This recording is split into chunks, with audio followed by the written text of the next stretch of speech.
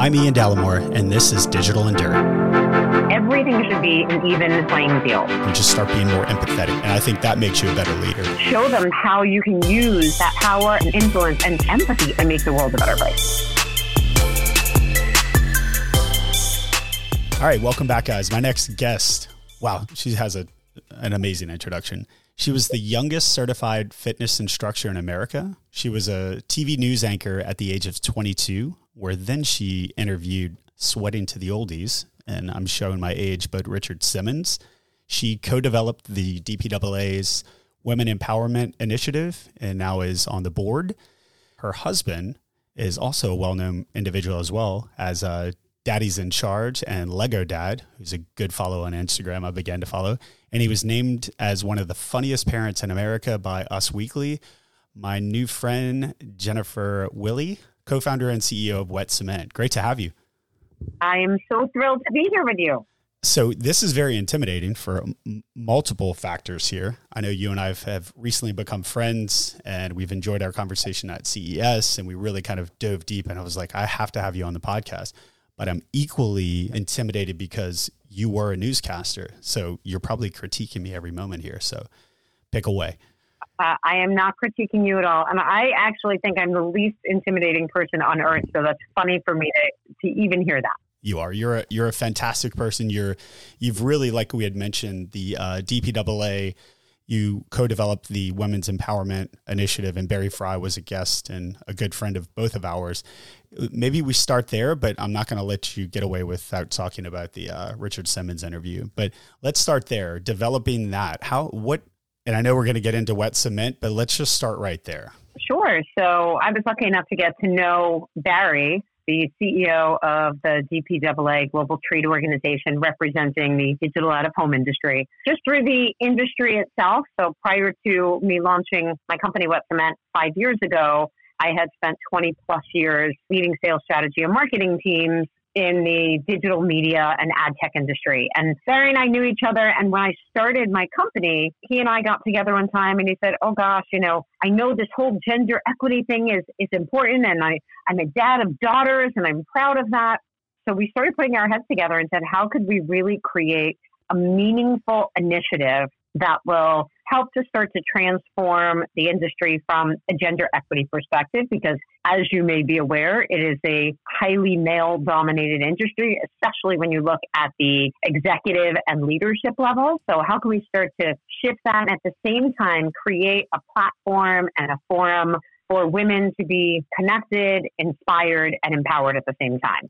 Yeah, and we've also had two of my good friends, I call them good friends, Samantha Brown with Mesmerize and Rosie O'Mara, who was also a guest from Ground Truth. I know they both sit on the board with you, and it's, have been in the industry for 17 years. I have personally within Lamar have enjoyed to watch the women and the females kind of grow within our company, from our board all the way up to a lot of our SVPs and our regional managers. Denise Shoemake, give her a shout out. She was the first female regional manager within our company. And, again, she worked her way up starting from Alexandria, Louisiana to where she is today. And I know those type of stories make you very proud. So taking a step back, because I know you've had quite a storied career. I want to keep talking about the DPAA side, but more importantly, the Wet Cement. So throughout your career, you started as a news anchor, as we had mentioned early on.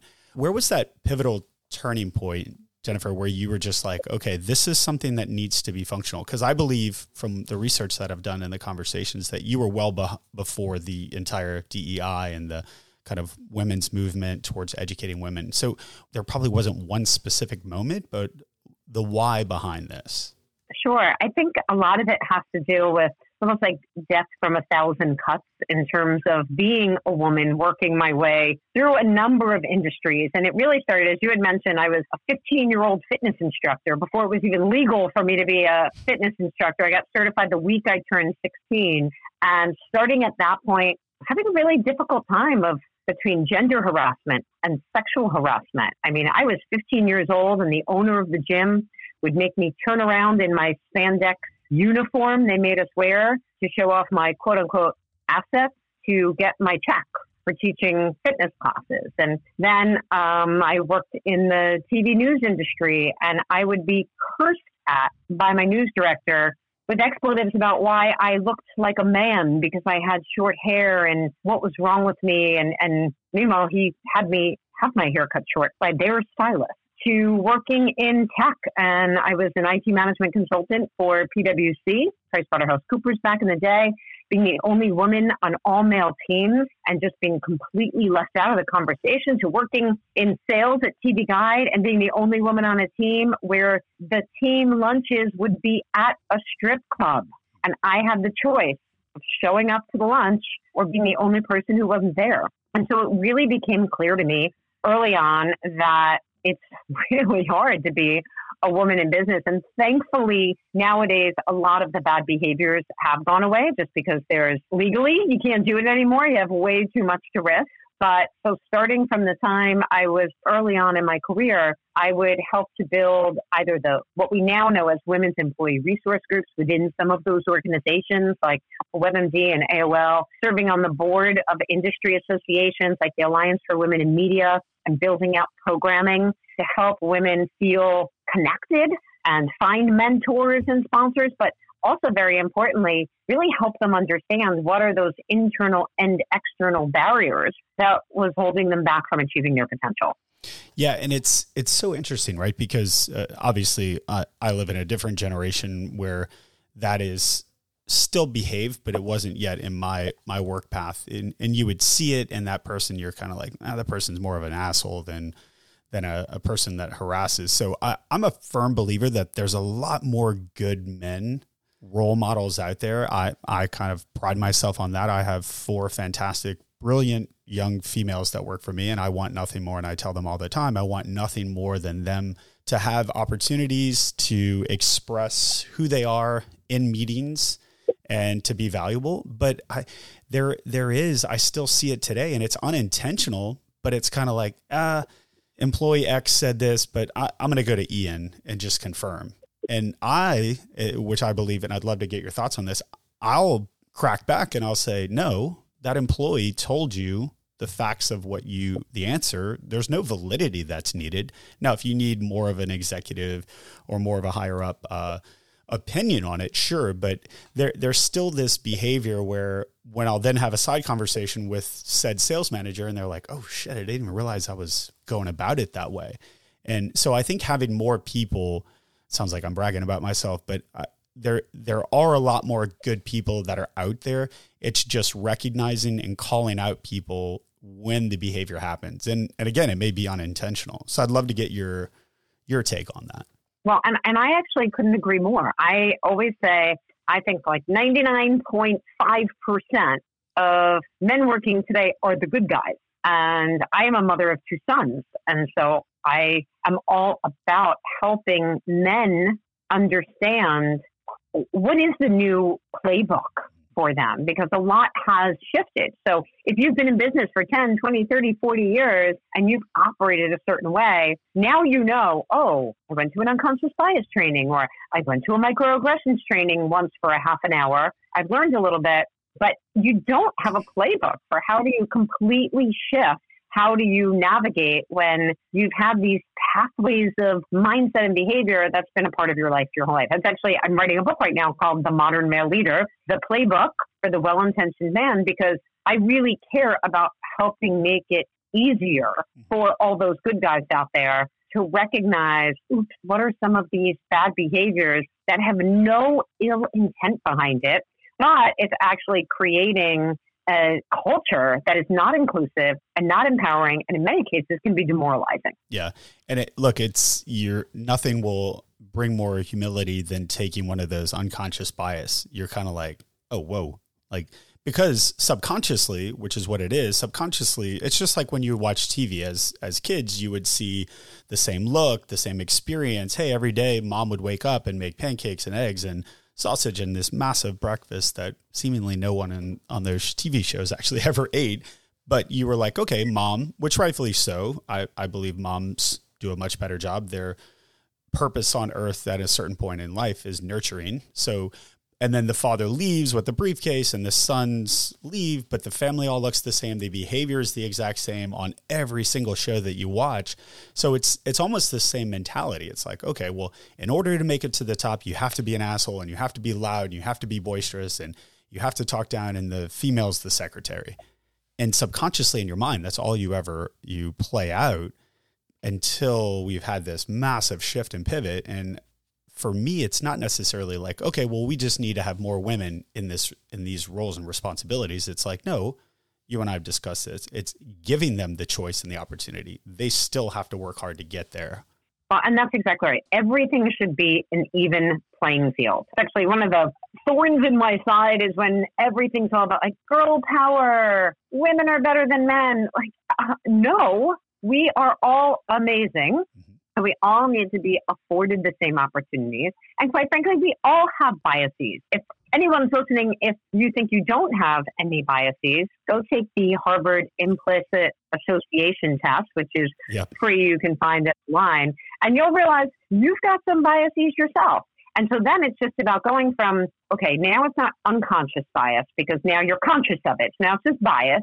So then it's about how do you shift from that to conscious inclusion of starting to recognize what are those behaviors and then how can you course correct with time, and even having the humility and the self-awareness when you're like, oh, I don't know what to do in this situation, to have some trusted friends and advisors who you can say, I wasn't sure what to do here. What would you do? What would you say? Was this wrong? And then also really having the vulnerability is that if you do something wrong, to just go and have a conversation, say, you know what, probably shouldn't have said that. You know, I apologize and it won't happen again. And please let me know in the future if there's anything that, you know, you'd have any feedback for me on.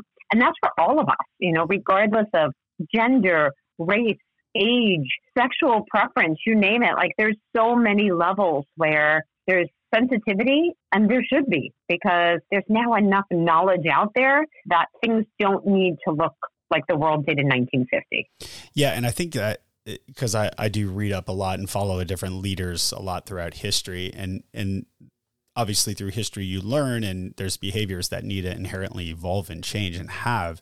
But you're right, it's just visually seeing something in a different light, and it's not just about, to your point, like, all right, well, let me just only hire females because I have to hit a certain number. It's like, okay, this all looks different now, and it makes you a better leader because now you have a different perspective. And this is actually what Rosie and I talked about on the podcast with her. It's very much now you get a different take on things. She's like, I'm a mom with 2 kids. And as you know her very well, you know, she's a badass in her career, but she's also equally badass as a mom. So now if you're a male leader that this individual reports to, now you can get a different perspective of like, hey, we're in the data industry or we're in the advertising industry. Let me get your take on this. What does it look like to be a working mom?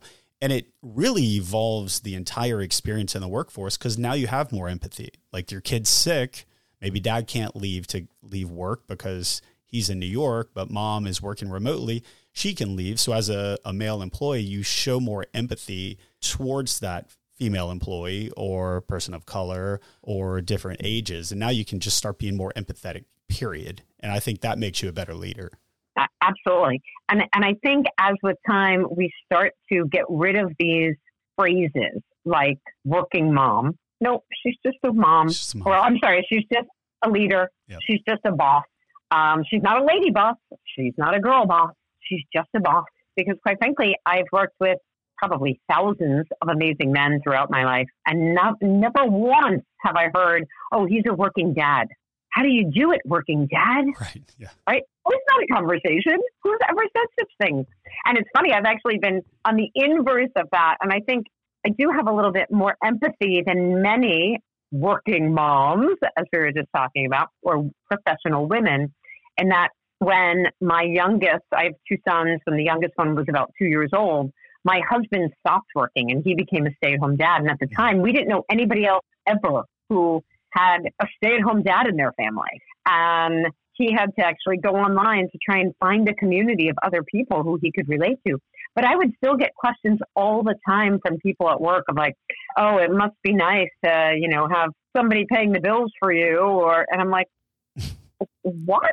Like, you're now having these preconceived notions that are so antithetical to what my life was. But I also got to see what it's like when you are the sole breadwinner and you have a partner at home who's taking care of the home front and the kids, and how that can also change your career and your capabilities and your mindset and your ability to work and grow and climb the ladder. And so I think having all of those experiences of being the professional manager and leader that I was while my husband was working full time at the same time, and seeing how hard it was to juggle all of that with 2 kids and commuting and everything else, and then saying, oh gosh, it's so much easier. I was like the 1950s man right. who I'd come home from work and I'd have, a nice, amazing dinner on the table, and the bills were paid and the kitchen was clean. And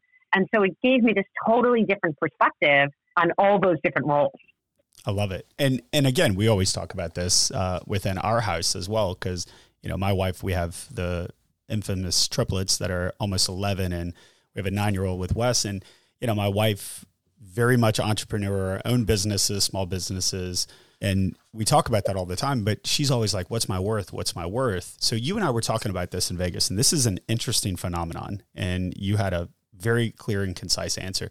So what I've experienced, and I know you have as well, is over time, because unfortunately in a lot of companies, the executives that sit up top or on the board that are female women, it's very cutthroat.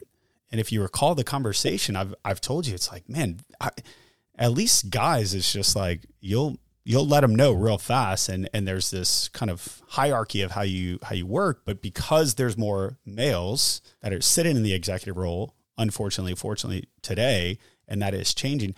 Talk about that a bit. The phenomenon of like, I don't want to call it sabotage, but just like constant, like, I thought we were like all women lift each other up, but that's not the behavior that oftentimes happens in corporate America. Yeah, unfortunately it's not. And it's something that in all the work that I do, I hear so often from women is, I actually have a really great male mentor or manager, but some of the toughest relationships I've had have been with other women. And my perspective on it, if I look at it from the evolutionary psychology perspective, in that tokenism, meaning when you only have one person in a situation. So let's say if you were dealing with a board of directors and there's only one woman on the board, well, then she's the token woman. And for decades, that's what we had, because we had tokenism, not only for gender, but for race in many cases as well, and sexual preference. But let's just talk about gender for a moment. So if you were the only woman, and you know that based on what you've seen in the past, you are going to continue being the only one. And if it's not you, it's going to be somebody else. Then what would end up happening is this scarcity mindset where women are not trying to pull other women up by reaching down and helping them along, because then there's that fear of, well, if I give up this spot, I'm going to be replaced. And then to your point about your life, what's my worth? What's my value if I lose my place and my seat at the table? And so I think for far too long, there was this real competitive streak between women. And what we're really trying to change and shift, and this is part of what's amazing about the DPAA Women's Empowerment Initiative, is really about the power of everyone working together. Because also research shows that when you do have tokenism and there's just one marginalized person representing a community, that person's input and perspective is essentially largely ignored. Yep. So there is no reason to have one woman or one Black man or one, of anything that's different than all the others. No sense in having one token at the table. It's not changing the equation. When you have two of the same, so you now have a board that has 2 women on the board, what research shows is that those 2 women will get basically played off of each other. And then everybody else who's in the majority will be like, see, why do we even have women on the board? Mm. And so what you really start to change the game is when you have at least 3 people of that same underrepresented community that's contributing. And so once you recognize that, it becomes so important if you're from any marginalized community to think about, it is critical for me to be reaching down and lifting up or reaching across and pulling other people in who view the world as I do or have had similar experiences so that we can bring those diverse perspectives to the table. Because again, also scores of research shows that the more diverse a company is, the faster they innovate, the higher loyalty and retention, the quicker they make decisions, the better decisions that they make. And in fact, even in difficult times, like in the 2008 economic crisis, those companies that had more diverse teams fared better through that time. Right. Yeah.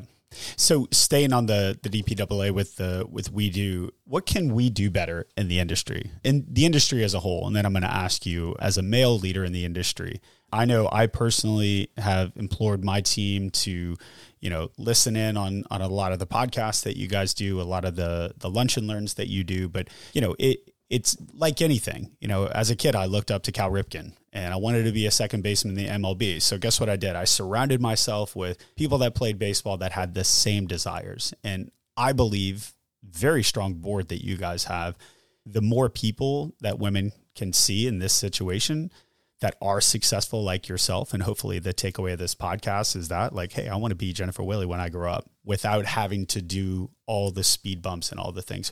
What advice would you give, even just to my team and all the women listeners? Sure. So the first thing I would say is to be really proactive about building out your quote unquote personal board of directors. And we actually do have a DPAA workshop that will be coming up in March specific to this. So everyone should make sure that they join in and tune into that. When you think about that personal board of directors, it's who do you have that's mentoring you? Somebody that can help guide you through your professional journey, who can help you problem solve and think of you when opportunities should arise.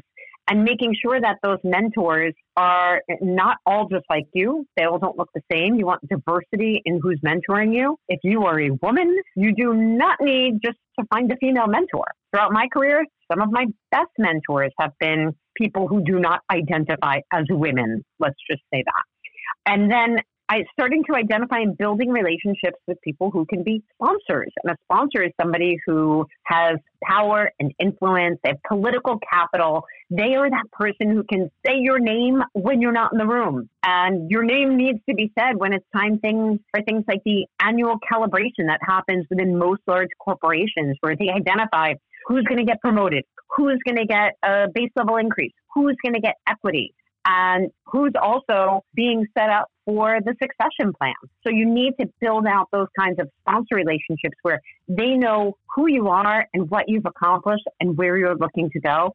And then I'd say one of the most important things to do is to find peer mentors. So these are people who are pretty much your same level, who you trust and respect and admire, but who aren't too close to you at work. So I'll give you an example. If you're a salesperson or a business development account director, you don't necessarily want that peer mentor being the other person on your team, because there will be those times where it becomes a bit of a zero-sum game.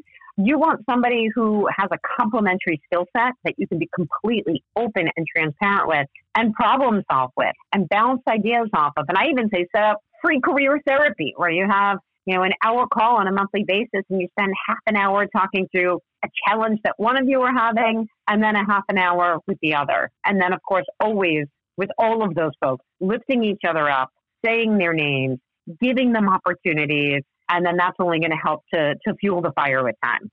Yeah, and I think the other thing is, and that's fantastic advice, is also just look at it as like, you're not a token, you're not a number. Like, understanding that there's leaders out there, most leaders, hopefully today, aren't out there just trying to say like, all right, let me pit these two against each other and see who survives and when.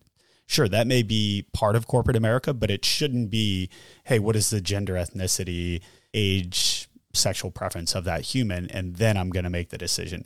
So touch on that a bit, because there is this, and that's one of the things I love about you, because there are a lot of, we won't call them frauds, but if you search online and it's like, women empowerment and all this, there's a lot of people that it's like, make it to the top and squash as many men as possible on the way up. What advice would you give? Because it's not just about like, hey, you get a seat at the table and then you're just going to rise to the top just because you're a female, and they're going to find a token. You're going to find, talk about the work that has to be done beyond that. Absolutely. And I think it's so clear that if the world was blind, let's say, that we'd all just essentially have to, or we'd have that ability to just be valued based on what we're bringing to the table.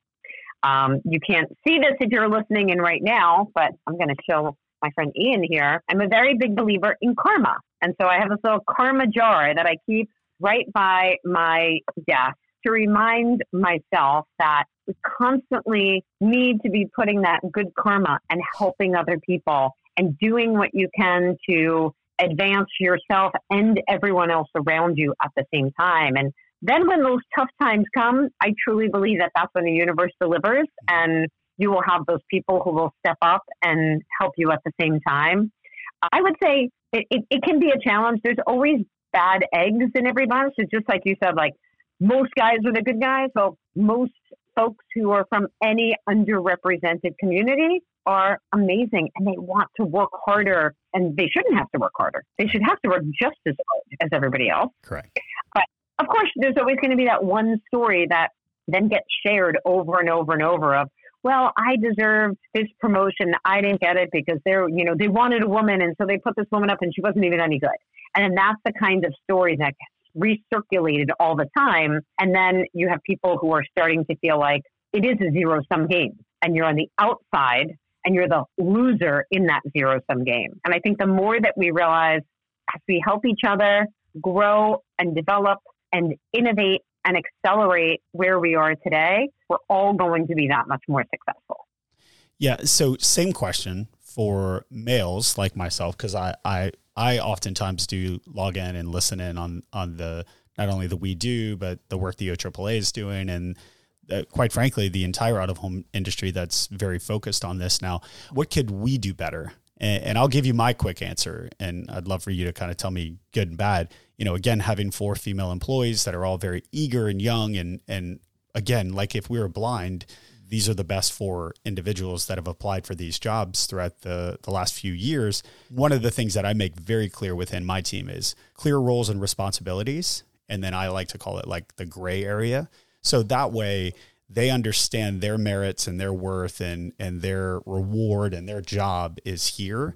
And they don't have to have this, like, I'm doing air quotes here, cat fighting to see and prove who's the best within the team, because each individual in the team has a role and responsibility. And again, you can remove gender from that. It can be, that's the way a manager should. That's one of the big takeaways that I've learned over the last 2-3 years through this.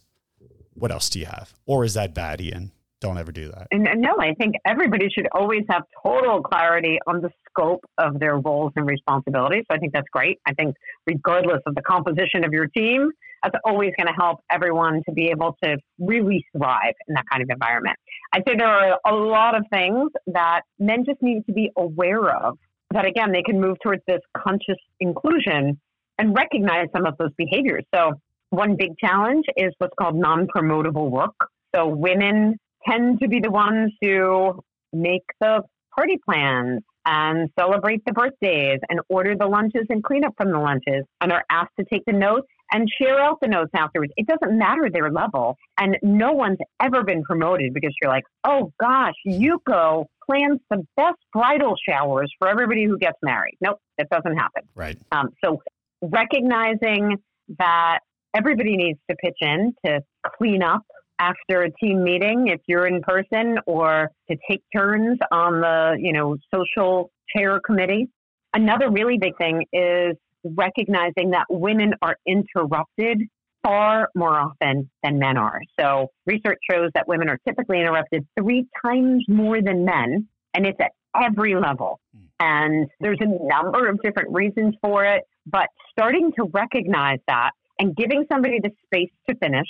And if you are one of those good guys who's not interrupting other people, but that you see that there are some serial offenders who are in your meetings who are potentially regularly interrupting other women, or again, any marginalized community, because interrupting is a sign of power and control.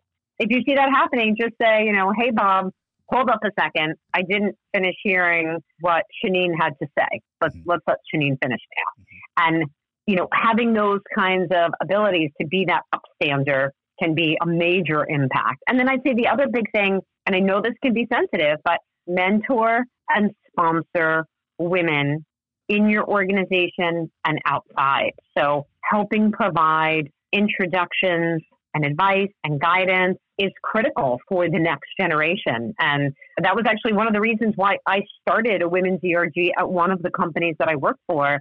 Is we were in Las Vegas for the Consumer Electronics Show, and I had set up a big meeting with the executive leadership of the big partner that we were working with.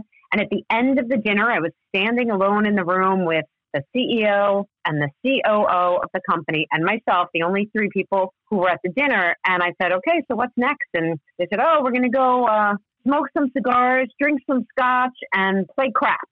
And those are not the things I personally like to do, but I'm all for being a part of the team. So I was like, okay, great. And they said, oh, okay, and let's get these two younger guys who are both in Vegas, who are working at the company, much younger, more junior. Let's go pick them up. And I'm like, awesome, that'd be great. The more, the merrier. And they're like, okay, Jen, have a great night. Get home safe. And they turned around and walked out of the room.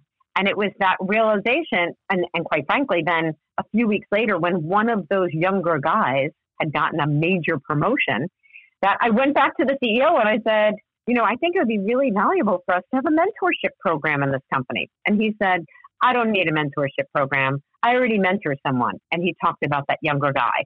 And that's part of the problem is he was his mentor and his sponsor, right? He was the one saying his name when the decisions needed to be made. And I know that it can be tricky sometimes, and men have some fear around the fact of, oh, well, what if I take this younger woman on my team out to lunch or dinner, and then people start assuming that there are things happening between us?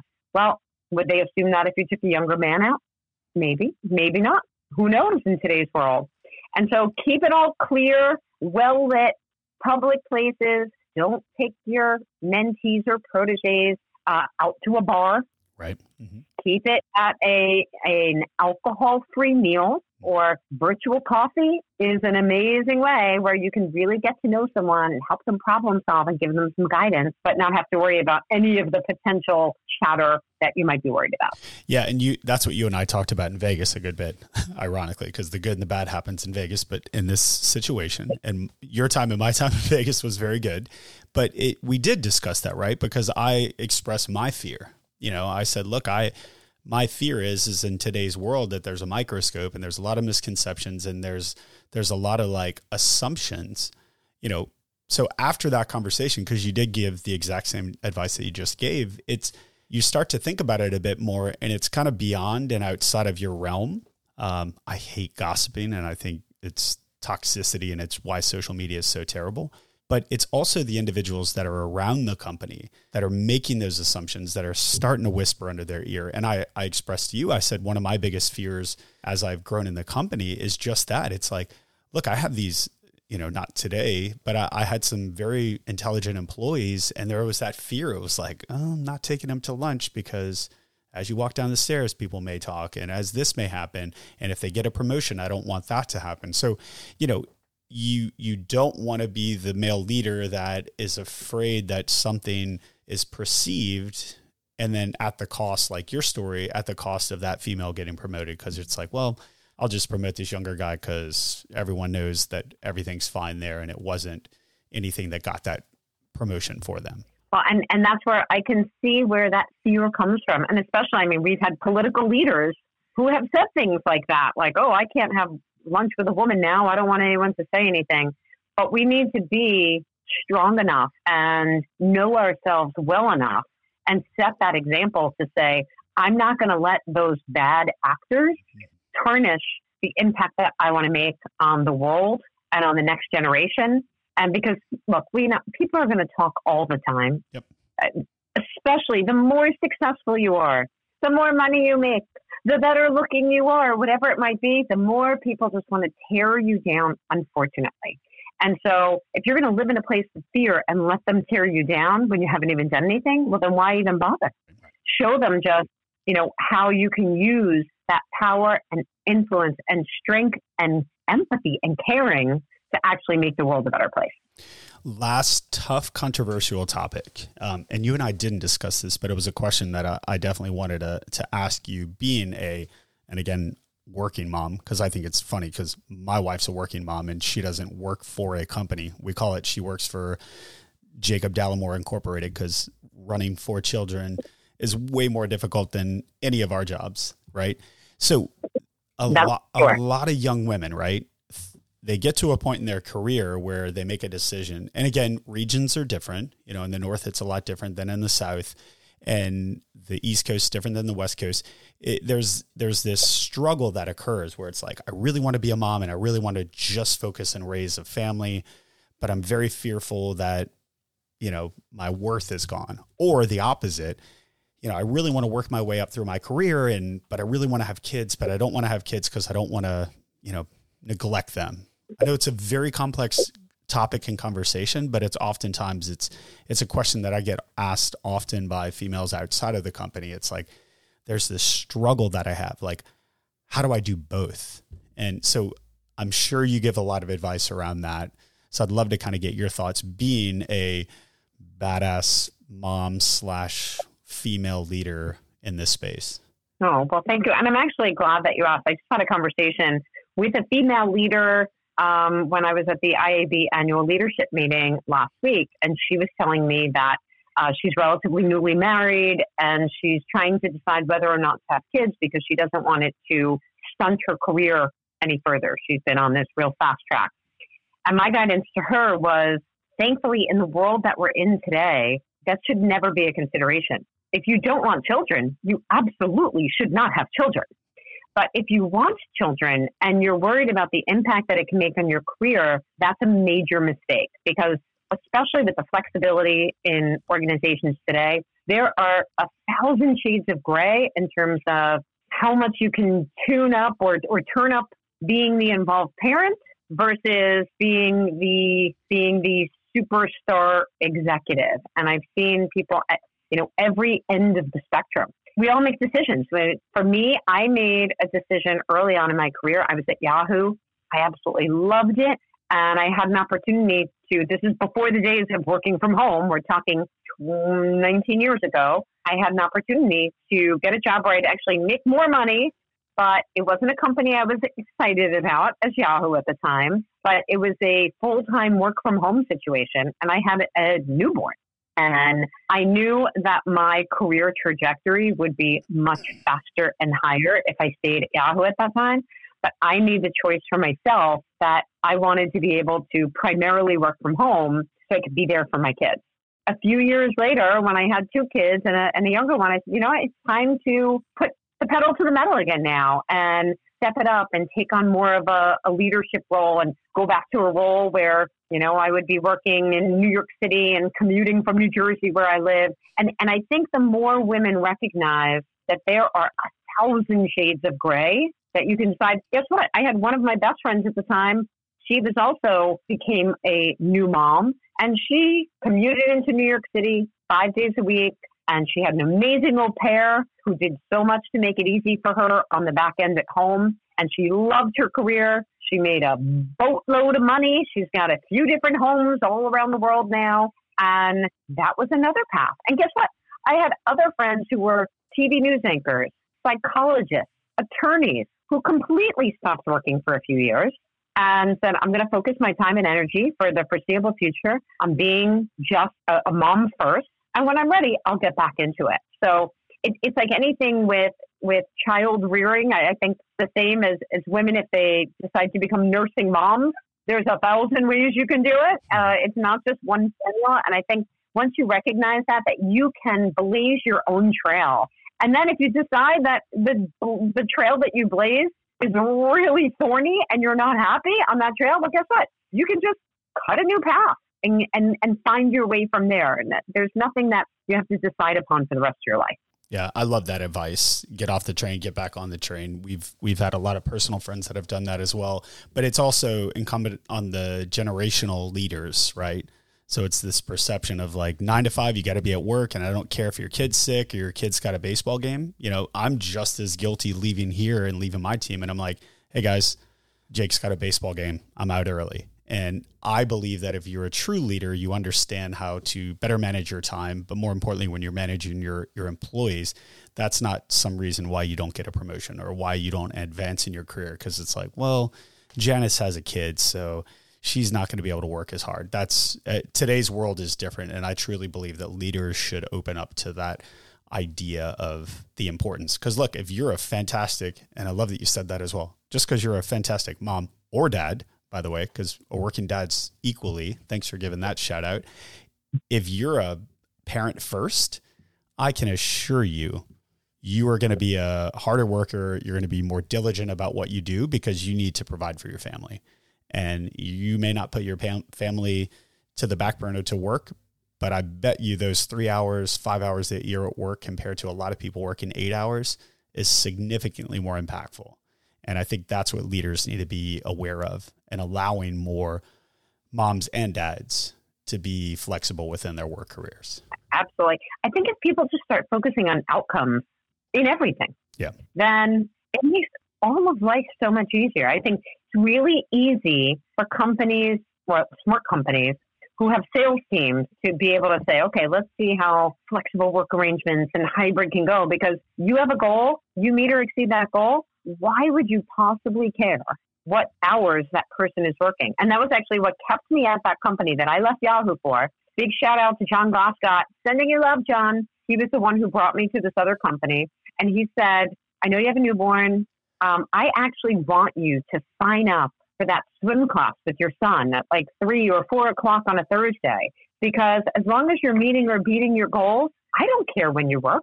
That's all that matters. But I do know that if you're having those experiences with your family, you're going to be more loyal than anyone. And it's true. I turned down offers that would have made me millions over and over again with Google, YouTube, Facebook, and many more, because I would have lost that freedom and flexibility as a new parent. And I said, that to me is worth way more than any dollar that you can give me. Yeah, I love it. Look, you and I could talk for hours about this, and hopefully the takeaway is just that, is you have so many possibilities on the leadership side. You know, it's not a number, it's not a token. It's truly the human and individual, and pick the best person and give everyone a seat at the table, and you'll get a much broader perspective in life, and your company inherently will benefit. We Do is something that I believe everyone should sign up, and you're on the board of, but also Wet Cement. We'll definitely in the blog post drop in a lot there, because obviously you do much more than DEI. You're a consultant, you're a speaker, you're a fantastic speaker. And look, I'm privileged to know you, and I will continue to lean on you for a lot of advice as I manage my fantastic 4 female employees, and also my 2 daughters that I tell them every day they're so much better than their brothers at everything. Well, it's awesome what a committed leader and father you are, and I'm just so honored and privileged to be able to have this conversation with you and many more in the future. All right. Thanks, my friend. Thanks so much for this. Thank you. Digital and Dirt is brought to you by Lamar Advertising. To learn more, check out the links in the description or go to lamar.com. If you enjoyed this podcast, make sure to subscribe, rate, and review on Spotify, Apple, or other platforms where podcasts are found. Thanks for listening.